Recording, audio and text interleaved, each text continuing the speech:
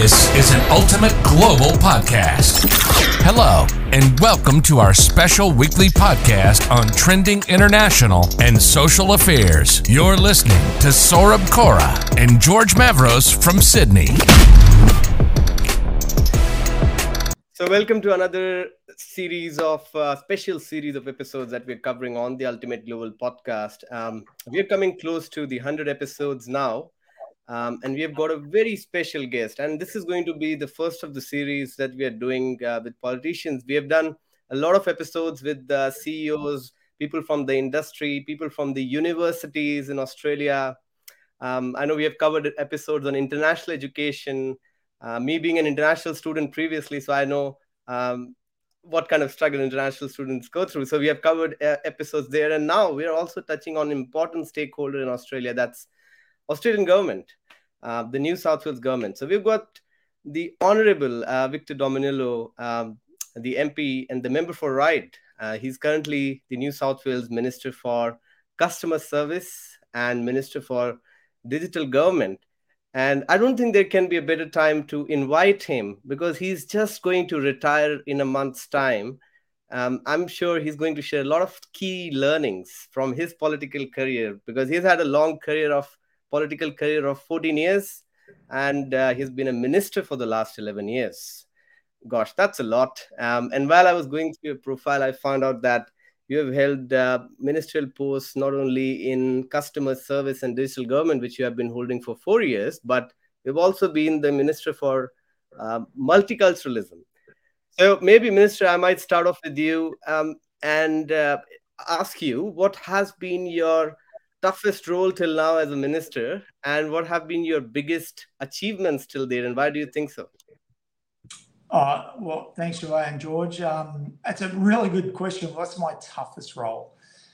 Look, I think the toughest role I've had would have been my first role, because not only did I have to get across the brief, and that happens with every ministry, you've got to get across the brief, but because when you're a baby minister, a junior minister, being thrown into a bubble, and that's what being a minister is like, you live in this bubble, that was very confronting because I wasn't used to that. So I had to learn the brief, but also learn what it was like to perform as a minister and to behave as a minister and to have the the expectations and the demands placed on you. So I think that was the toughest role, and particularly in a time perspective. I was initially the Minister for Aboriginal Affairs and Multiculturalism and Veterans Affairs and youth and volunteering and community. So it was very outward facing. So during that 4-year period, I was out honestly about 5 to 6 nights a week and early start. So they were long, long days. But when you get into a rhythm, particularly after about 5, 6, 7, or 8 years as a minister, you really understand the rhythm and the cadence. Then you can really start focusing more on the deeper policy levers that you can drive inside a government to have greater impact. So, yeah, a great question. Definitely the first tenure. Thank you so much for that. I think for your specific ministry now, data privacy, I see it's a very major concern. So you're handling the digital side of it, and data privacy is a major concern with issues like what we have seen recently with Optus and other companies when the data was leaked. With regards to data privacy in your sector, what do you think is the biggest challenge that this particular industry specifically faces in the government domain and industries as well? I think the biggest challenge is cultural. I've maintained that technology is not the problem, it's not the challenge. We put people on the moon 50 years ago. Technology is not the challenge. The challenge is essentially refitting society into a data/digital centric world. Most of our cultural landscape and political and societal structures is built in an analog world, such as even our concepts of privacy. That doesn't really translate well to a world that is in real time, that is internet, that is global, that is almost seamless. So culturally, we need to start rethinking what individual privacy means in a world where the internet is ubiquitous in our lives, and data sharing is also ubiquitous. What the recent data breaches have demonstrated is that we really need to reset our privacy and security settings, particularly around the individual. And culturally, for example, we are so used to providing people with a copy of our driver's license. We're so used to providing people with a copy of our birth certificate and not thinking about where that goes. Because 20 years ago, that would end up in a tin filing cabinet and probably stay there for 20 or 30. Now it doesn't. It goes into a filing cabinet, then into the cloud, and then who knows? So I think they are the biggest challenges, particularly for government and industry alike. And by the way, this question just came to me because I saw your post on LinkedIn 2 days ago, which said that around $8.95 were debited from your account randomly last month. It was a small amount, that's why you didn't challenge for it. And I'm sure that, for some of the people who live on minimum wages, for them it can be a big amount if it keeps on getting debited from their bank accounts, isn't it?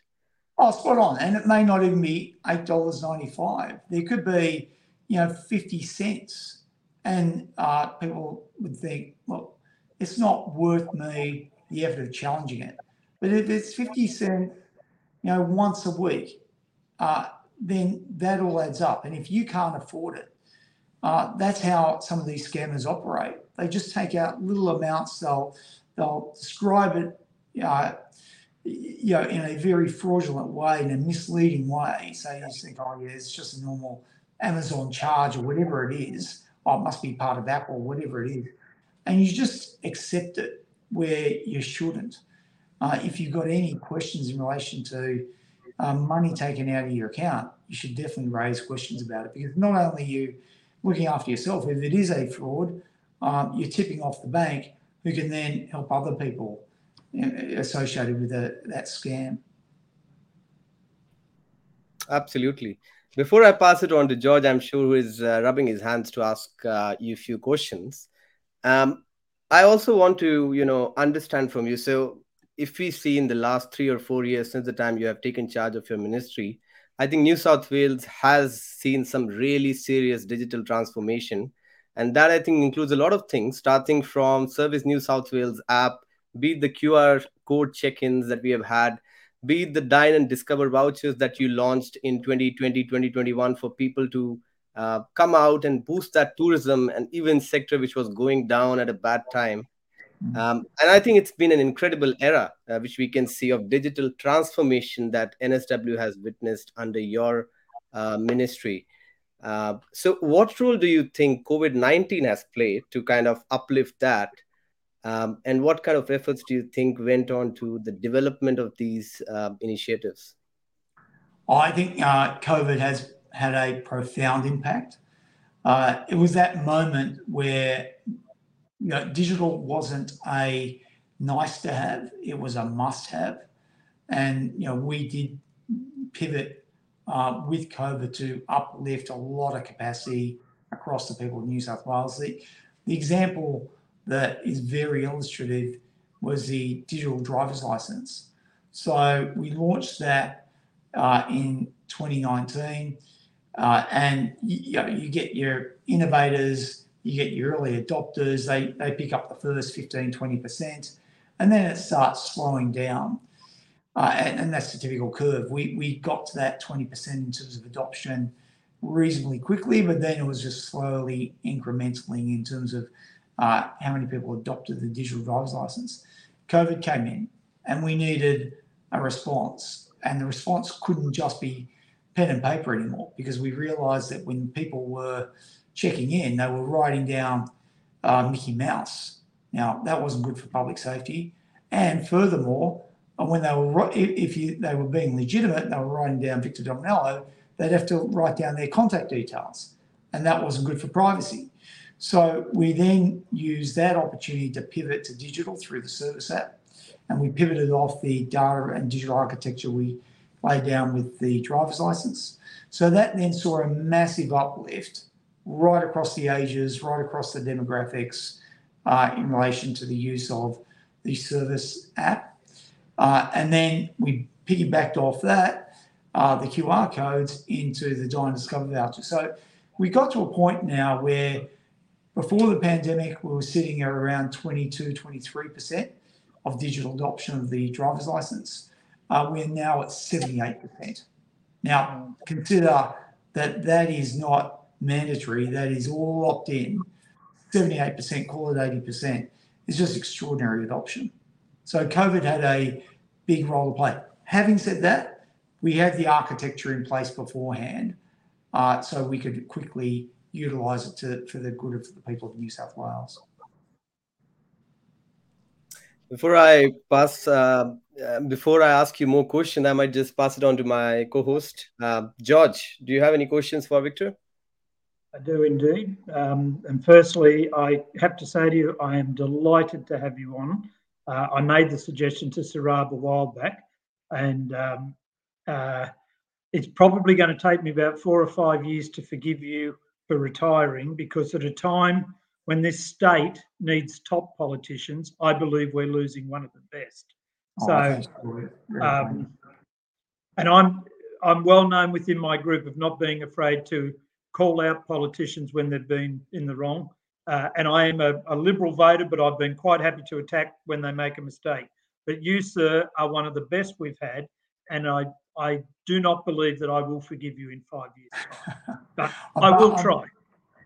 Thanks, George. But I'm part of a big team, a great collective. Like, I'm part of the same mission that you're on, and Australia's on there. We're using, because we understand that if we use data, digital tech, with respect, we can actually improve profoundly people's lives. So I'm just part of a bigger mission. So my question to you is this, Victor. You've had an incredible career. It's been a long career. You've been into more than your fair share of ministries. Most ministers will end up, they go along and they stumbled in that one, we move them over here. They did okay here, but they really excelled there. You've in my studying of the New South Wales politics, I can't recall a time when Victor ever got into trouble for making a mess of things. So what is it, do you think, that you've taken from each ministry that's been that transferable skill that there are so many of us that think, oh, Victor Dominello, he's one of the good ones? What do you think's allowed you to get, because they've been very varied ministries too? Yeah, I think, well, thank you for that assessment. I'll let others judge on that. There's probably two things I've tried to focus on in the last 12 years as being a minister is, one, I know I'm not an expert. I listen to far smarter people than me. So whenever I go into a ministry, I try to listen more than I speak, and by a quantum amount, particularly in the early years when I'm trying to get an understanding of the landscape. I will never be a deep dive expert. That's not my job. My job is to listen to smart people, industry experts, then bring all of that together and then get a coalition of the willing around reform. Don't be pig-headed about things. So I create that coalition of willing across the political aisle as well. I think that's when you get the really good reform, when you can, say that my Labor, Greens, independent colleagues agree with it. So I think that's the first thing. The second thing is I try my very, very best to be policy focused, not politically driven. To be honest, I'm not really attracted to politics. Playing politics, playing the individual is just very, very, very boring, very low rent. I like discussing ideas and moving the dial forward. So they're my gauges in my political career: collaboration across the aisle with industry experts, having great input, and focusing on policy rather than politics. Thank you very much. Just one follow-up on that. What was it that caused Victor Dominello to suddenly go, yeah, you know what, I'm going to go and have a crack at politics? What drove you to that choice? Gladys Berejiklian. So I didn't want to go into politics. I was a lawyer and I was a partner in a litigation practice, a small firm. We had about 20 of us. And I remember it was the 15th of August, 2008, because that was the 10th anniversary of my dad passing. And I was in Mexico, Playa del Carmen. And I remember looking into the stars that night, full moon. And long story short, I said, look, if I'm really happy in my life course. I'm a lawyer, I'm a partner, I'm doing things I love. I've got my health, I've got my family, I've got a great practice. If you want me to keep going on this path, so be it. I'll just do more pro bono work in this space and be happy. If the universe wants me to do something different, let me know, but make sure it's pretty obvious because I'm pretty stubborn. So 2 weeks after that fateful dialogue with the universe, I come back into Sydney and I got this random call out of the blue from Gladys saying, Victor, John Watkins has resigned as the member for Ryde. We want you to run as an MP. And I said, forget it. I am not interested. Who wants to be a politician? They're all idiots. They just focus on themselves. I've got this great career path. I'm 14 years into it and starting to get not easy, but I know it inside out now. Why would I want to start from scratch? I said to Glad, look, because she was pretty persistent. I said, look, if you convince my mum and my two sisters, I'll do it. One sister said, don't do it. We'll never see you again. The other sister said, do it. My mum said, do it because your dad would be proud. Here I am. And if one of those three voted the other way, I would still be a lawyer today. Well, there's a lot of us that are glad you made that choice. Well, my family made that choice for me. I'll hand back to you, sir. Yeah, I think that's a remarkable story of you going back to that time, and possibly I might have a follow-up question with that only. I'm in my mid-20s. You both are already crossed 50. Not telling you about your ages, but what is something which you would love to share with your younger self? So George, by the way, George is my personal and professional life mentor. I found him in Australia when I came here in Australia as an international student. I found that there's a guy who's 40 years older than me, so I don't have experience, I don't have wisdom. Maybe I can learn that from a much older guy than me. What is that something that you would like to tell to your younger self? Oh, well, I think that's a great lesson to your younger self, to my younger self. I had a few mentors, but I wasn't strong on having, great mentors like George. Somebody with George's experiences is just a brilliant mentor, a privilege to have him. So I would definitely say to my younger self, surround yourself with, great mentors, because, I had my dad, but my dad passed away. He was my hero. But my dad passed away when I was 30. And then I sort of went into my own shell for 10 years and just did my own thing and just went into a bit of a cave. So definitely have great mentors around you, because they are, they've got the scar tissue. They've fallen over more times than you have in your young self. So I reckon that's number one. And number two is, when you got mentors, they encourage you.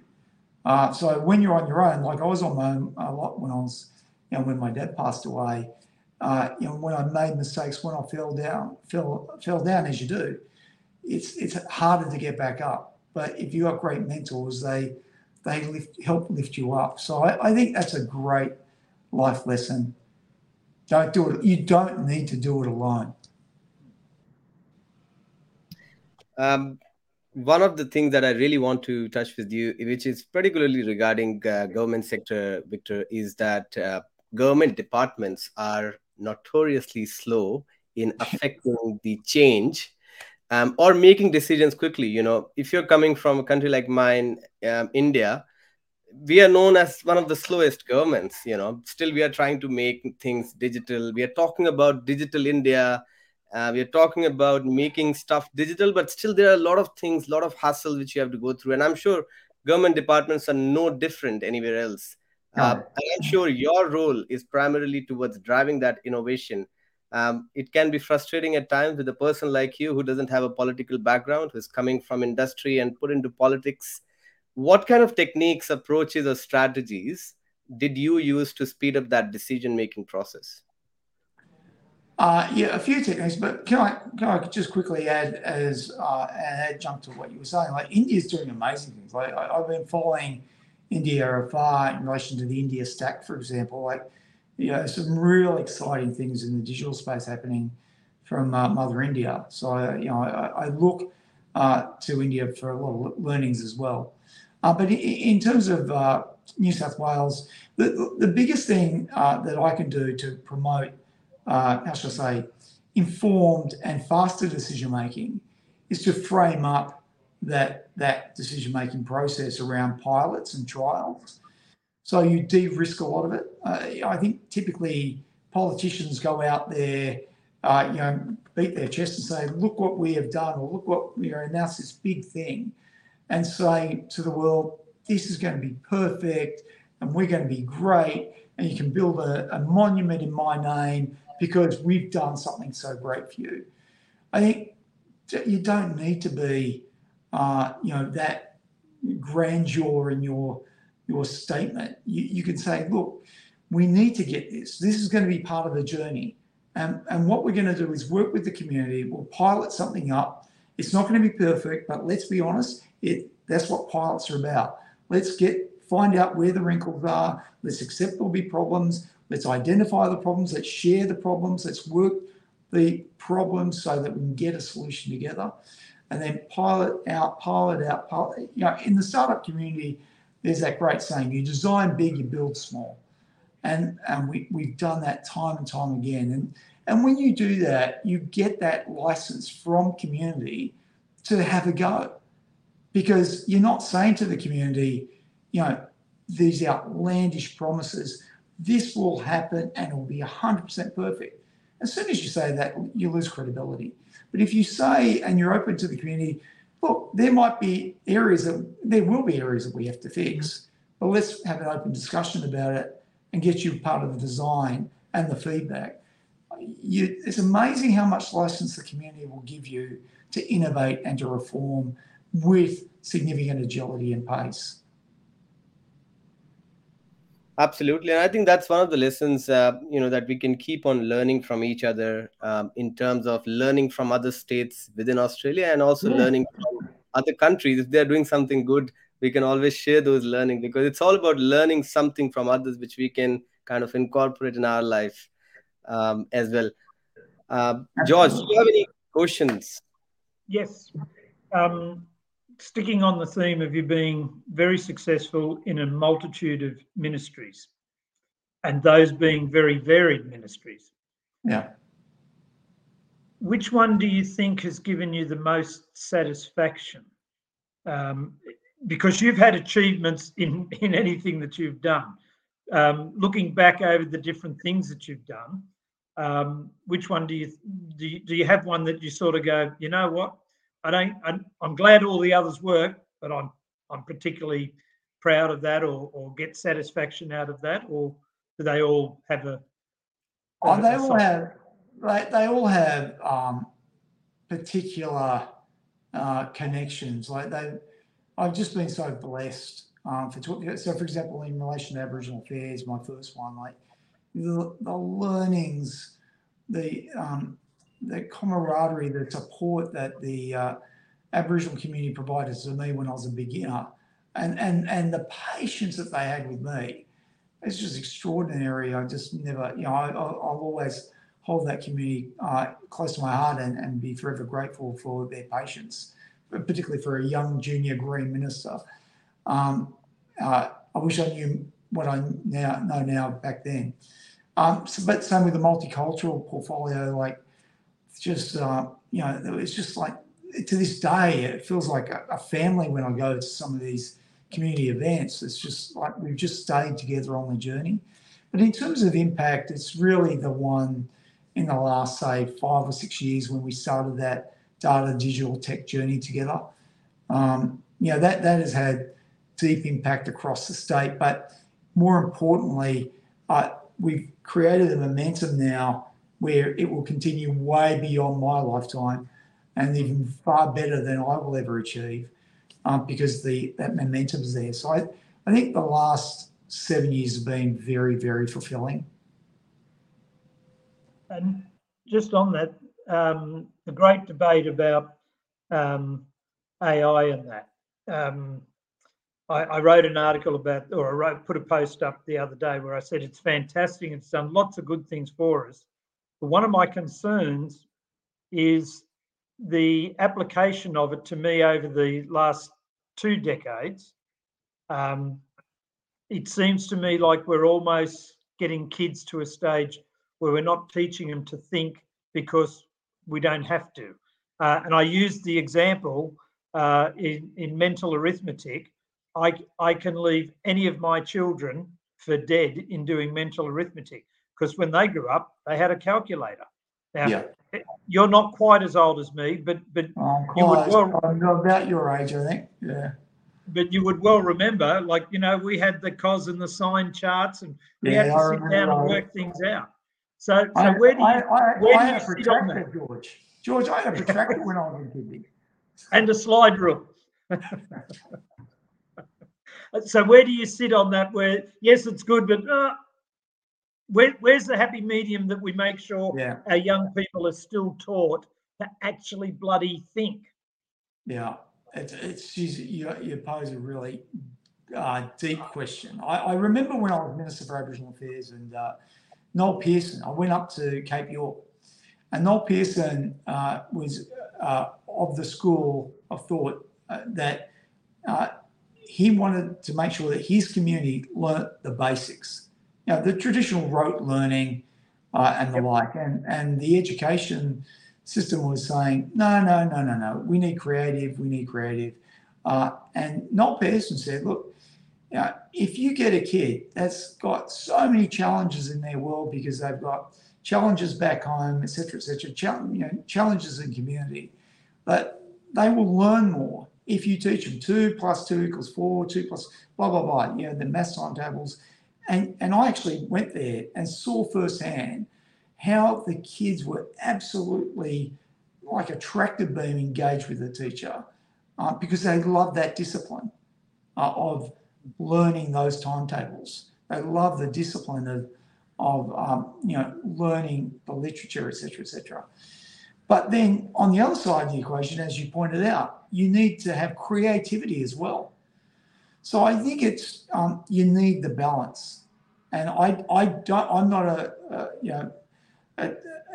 pedagogy expert, but you need the balance. I think if we don't get that balance in terms of structure, like that core, I'll call it rote thinking, where I can now say 7 7s are 49 without thinking about it, as well as the creative part of your brain, which is super important. You need both. So you need the foundation, but equally, I think you need to build on that foundation with critical thinking. I think that's where the balance is somewhere. So if I had it my way, I would lay down the foundation that we were taught, George, all those years ago, but then add on the critical thinking from that. Right. Yep. And I think one of the episodes that we did recently was on curiosity and creativity driving innovation. We had a podcaster who joined us a few months ago when we talked about this thing. But I want to, continue to that discussion itself and kind of bring this discussion to the current scenario where we are seeing the largest tech layoffs happening in the US at the moment. We have had Google removing 12,000 people. We have had Microsoft removing 10,000 people. We have had Amazon removing 18,000 people. And amidst that, the question that might come to the minds of many people who might want to work in technology is, what's the role of technology across several industries with these recent trends like ChatGPT coming into place? And do you feel there is a trend where you need to upskill and reskill yourself from time to time in this ever-evolving world? Oh, absolutely. That trend of upskilling, reskilling is just going to be a function of the journey for all of us, including myself. Like, the moment I stop learning is the moment I've become stale and not really able to contribute. I think we all need to learn, including myself. Me more than anybody else. I need to continue to learn. So that has to happen. And in terms of the tech, like, sure, there's some layoffs happening now, but these are just adjustments. But in the scheme of things, I can't think of any other industry that is so ubiquitous in our future. Because, sure, there's health, but where's the growth going to be in health tech and its application? Ed tech, reg tech, ag tech.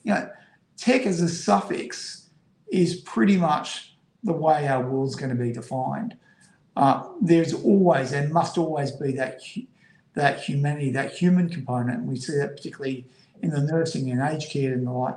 But increasingly, whether it's nursing or aged care, they will use tech as a guidance assistance to provide greater care. So I just think there's only upside for the tech industry. Sure, Google may lay off and Amazon may lay off, but it means there's just going to be more for other sectors in the tech area to absorb. It's just going to continue to grow. That's just the plain reality. And in an aging demographic, again, the tech sector that is so vital and dynamic, I just see upside for us. And a number of years ago, I was involved with Parramatta. I was one of the founders of the ParaConnect movement. Oh, yeah. And I had the pleasure of having a bit of a chat with Bernard Salt, and then he presented a great paper. Now, I'm guessing that's probably about 10 years ago, thereabouts. And I remember Bernard saying that for every job we've lost in Australia over the years, we create 10. My question on this, though, Victor, is that it seems to me that technology is moving so fast, and yes, we will add those jobs in eventually, maybe. But what happens to Farmer Brown and Billy Bob the labourer and all those people that are in their late 50s, maybe even early 60s? That they're not going to suddenly be jumping on a computer. They're not going to be, to say to the guy, well, look, now you're going to drive a geo-controlled tractor. Not going to happen. He doesn't even understand how to use his damn phone. Yeah, fair point. Where do you see that? Because the tech's going to happen. We know it's going to happen.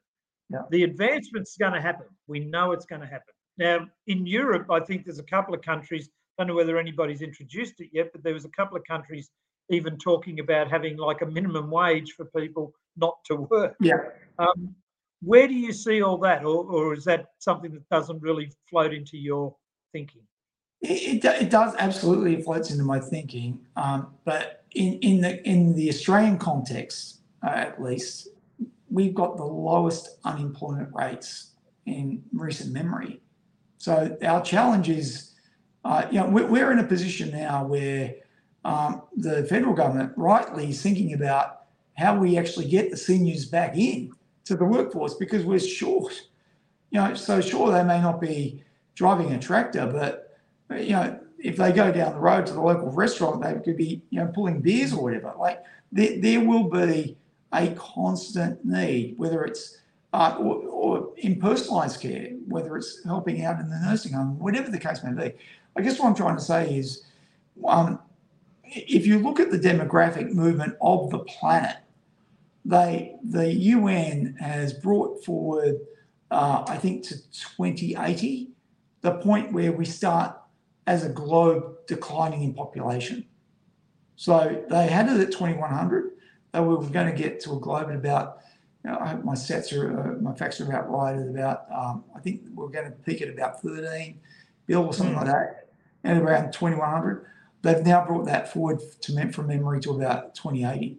i.e., the biggest challenge for our world as a species is that we're going to be in decline. And if there is a shortage of human capital, then that means there's going to be a huge demand or a huge competition for that human capital. So I accept that there may be lags right now, but in the next 20, 30, 40 years, the human capital will be at an absolute premium. So, yeah, I accept that there could be challenges in the short to medium term, but in this country, at least, we're at very low rates. And we've got the opposite problem at the moment. I'll try and let you back in, Sarab. Yep. As we are heading, to the end of this podcast episode, one or two questions, which are left from my side is one of them is with regards to the Sydney Startup Hub. I heard your interview 2 or 3 months ago where you said that there has been a lot of investment from the New South Wales government in the last 10 years or so when they invested for the first time in Sydney Startup Hub to raise money for the startups to help them find a space. And we have seen an increase in other shared workspaces as well. I'm working in Work Club Global at the moment, which is in Barangaroo. But we have had spaces like WeWork, Fish Burners, Stone and Chalks, Tanker Labs. How do you see them growing in the coming years with the popularity of hybrid work now getting even more popular every single day, along with technologies getting evolved every day? I just see the growth on a north trajectory. And to that point, we're building out Tech Central. And in Tech Central, we're now building out a scale-up hub. Now, I imagine, again, I don't know if this is public yet, but I'll raise it. There's a real opportunity for the startup hub in Wynyard to move across into Tech Central to then, piggyback seamlessly with the scale-up hub, because that's where we need to be. We need to show people the aspiration and those great startup communities and courageous ones in many ways, because they're putting a lot online to show them what success could look like with scale-up opportunities. So, I think about the mobility of the market force, of the workforce. To your previous point, all of us are going to have to continue to learn, which is a great thing. We're students at school, we're pupils at school, we're students for life. Continue to learn, evolve, and that means moving from skill to skill, industry, etc. So I just see that startup, scale-up community becoming more and more prevalent as part of our matrix. I just can't see it going backwards. Is there anything additional, do you think, Victor, can be done to even invite new startups? I know there have been a couple of initiatives which which the government has been driving, but do you think there is need to do something additional to attract people from outside as well, or entrepreneurs from outside who can kind of add to the energy that the Sydney Startup Hub is already having, if we are kind of imagining it to take it to the Silicon Valley kind of thing that is in the US? I think there's two main things that governments do. Firstly, we're the gorilla in the market. We employ so many people in the public sector, whether it's nurses, teachers, etc., fireys, ambulance officers. We employ so many people, and we have a huge budget. Not just on wages, but in infrastructure and the like, service delivery. So we're the gorilla in the market, and generally where governments go, the market tends to follow, because they can see they're cutting that line through the water. So we can use our budget in terms of expenditure to provide startups with seed funding, grants, etc., and procurement opportunities. But increasingly in our world, it's opening up data, because it's one thing providing money, but the real gold is the data. And I'm not talking about individual data, that's sacrosanct, that stays with the individual. But the anonymized data, the metadata that can be used for public good, and public good being to drive better health outcomes, education outcomes, but opening up that data for the private sector to come and say, wow, now that we got that, we can understand the problem and therefore craft a solution, either for the private sector or to sell back to government. So I think they're the two big things. Sure, we can create places and spaces in collaboration with the community, but it's really the data thing that we're just, in many ways, just starting that journey. But as we mature as a state and a jurisdiction, this is going to be far, far more powerful in the years to come. Yep. Absolutely. One last question from my side before I pass on to George for his one last question is regarding the digital birth certificate. I assume this is something new which you are introducing this year. So what I read about it was parents will not be requiring to carry around a piece of paper so that they can sign up for their kids for sports, for childcare, for different things. Instead of that, they'll be able to just show this digital birth certificate on their smartphone as and how they need it. So what is the ultimate benefit that you are trying to bring on? I've already listed down two of them, but from a government point of view, is that something which you found as a problem over the years because of which you came out with this idea? Well, the backstory to the digital birth certificate is when we created the agency Department of Customer Service, the birth certificate, the birth, deaths, and marriages traditionally sits with the Attorney General, with Justice. But when we created the Department of Community Service, as a Department of Customer Service, I said to Gladys, the Premier at the time, can I please have birth, deaths, and marriages in my cluster? And we can share it with Justice, but I need that in my cluster operationally. Because I need that because their foundation piece is the birth certificate. It's a primary identity document. And the very first thing I said to the team at Birth, Deaths and Marriages is, thank you for the great work you're doing. I don't know what your priority is now, but digitising the birth certificate has to be your priority. And it's taken about 4 years, but we're now at the stage where we're about to pilot out en masse this year. And the reason for that is once you've got your digital birth certificate, in many ways, that's a foundation certificate, like a passport or a driver's license. Again, all of these issued by government, because only government can issue those certifications true to source.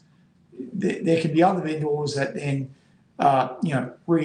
redistribute it, but to source, only government can really be the issue to source. And therefore, when we're now moving into a digital identity space, when I need to show my birth certificate to enroll a kid in school, sure, at the moment I show them a bit of paper that contains my details, my mum and my dad and everything else. Too much information. Once it's in a digital form, we can say, no, we're not going to show you all that information. We're just going to show you the stuff you need to know. But that's really just a stepping stone to a digital ID where you don't even need to share your primary credential in the first place. In a digital ID world, I want to enroll my kid in school. Here's my digital ID. All you need to know is I'm real and that I'm above the age of 4. Therefore, I can be enrolled. You don't need to have all the details in my primary credential. So that's the world we're moving to. I need to digitise birth certificate to get us there. But yeah, the big vision moving forward is to protect people's privacy around their personal information and their primary credentials.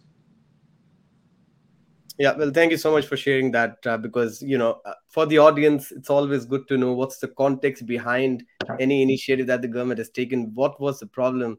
It's kind of a startup as well. You think of a problem, you work on the idea, and then you implement it for your customers, in this case, for the people. But George, do you have any final question before we end today's episode? Yes, I do. Victor, I would assume that we are probably one of your last few podcasts during your time as a politician. So what I'd like to do is ask you to help me forgive you. And we have a commitment from you that we're allowed to invite you back as one of your first podcasts as a private person. I seek your absolution. I'll see you in the confessional, and I'd be honoured. I'd be privileged to come back as a private person. I just want to finish before Saurabh takes over. There are very, very few people in this world that I have admired but not met, and then when I meet them, I admire them more. You are one of them. Oh, you are one of them. Very kind of you. Thanks, George. Over to you, Saurabh. So on behalf of George and myself, Victor, I want to thank you for taking your time today. I know your time is precious, and you have taken 50 minutes of your time today to kind of spend with us. And I'm sure that this podcast is going to add a lot of value to the listeners, to our existing audience, and to new people as well who will be listening to us on LinkedIn. And if you can reshare that on your LinkedIn, that will be even better, because reach out to more people in New South Wales with our message. So our message is pretty simple on this podcast. We want to learn from different people, and we want to share the stories of different people, because no matter if you are the member of parliament, no matter if you are the premier, or even if you're a normal person, there's always something new which you can learn from every individual. And that's the whole concept of this podcast. And that's why we have done special series of episodes with not only the CEOs, but people down under the organization as well, who might not be the CEOs, because there is something new that we can learn from their story as well. Thank you so much. Do you have any final message before we leave? No, thank you for your collective leadership as well. Like as George said, this is probably going to be one of my last, if not last, podcasts. So thank you for the opportunity. I've really enjoyed the discussion. This is an Ultimate Global podcast. Hello, and welcome to our special weekly podcast on trending international and social affairs. You're listening to Saurabh Kora and George Mavros from Sydney.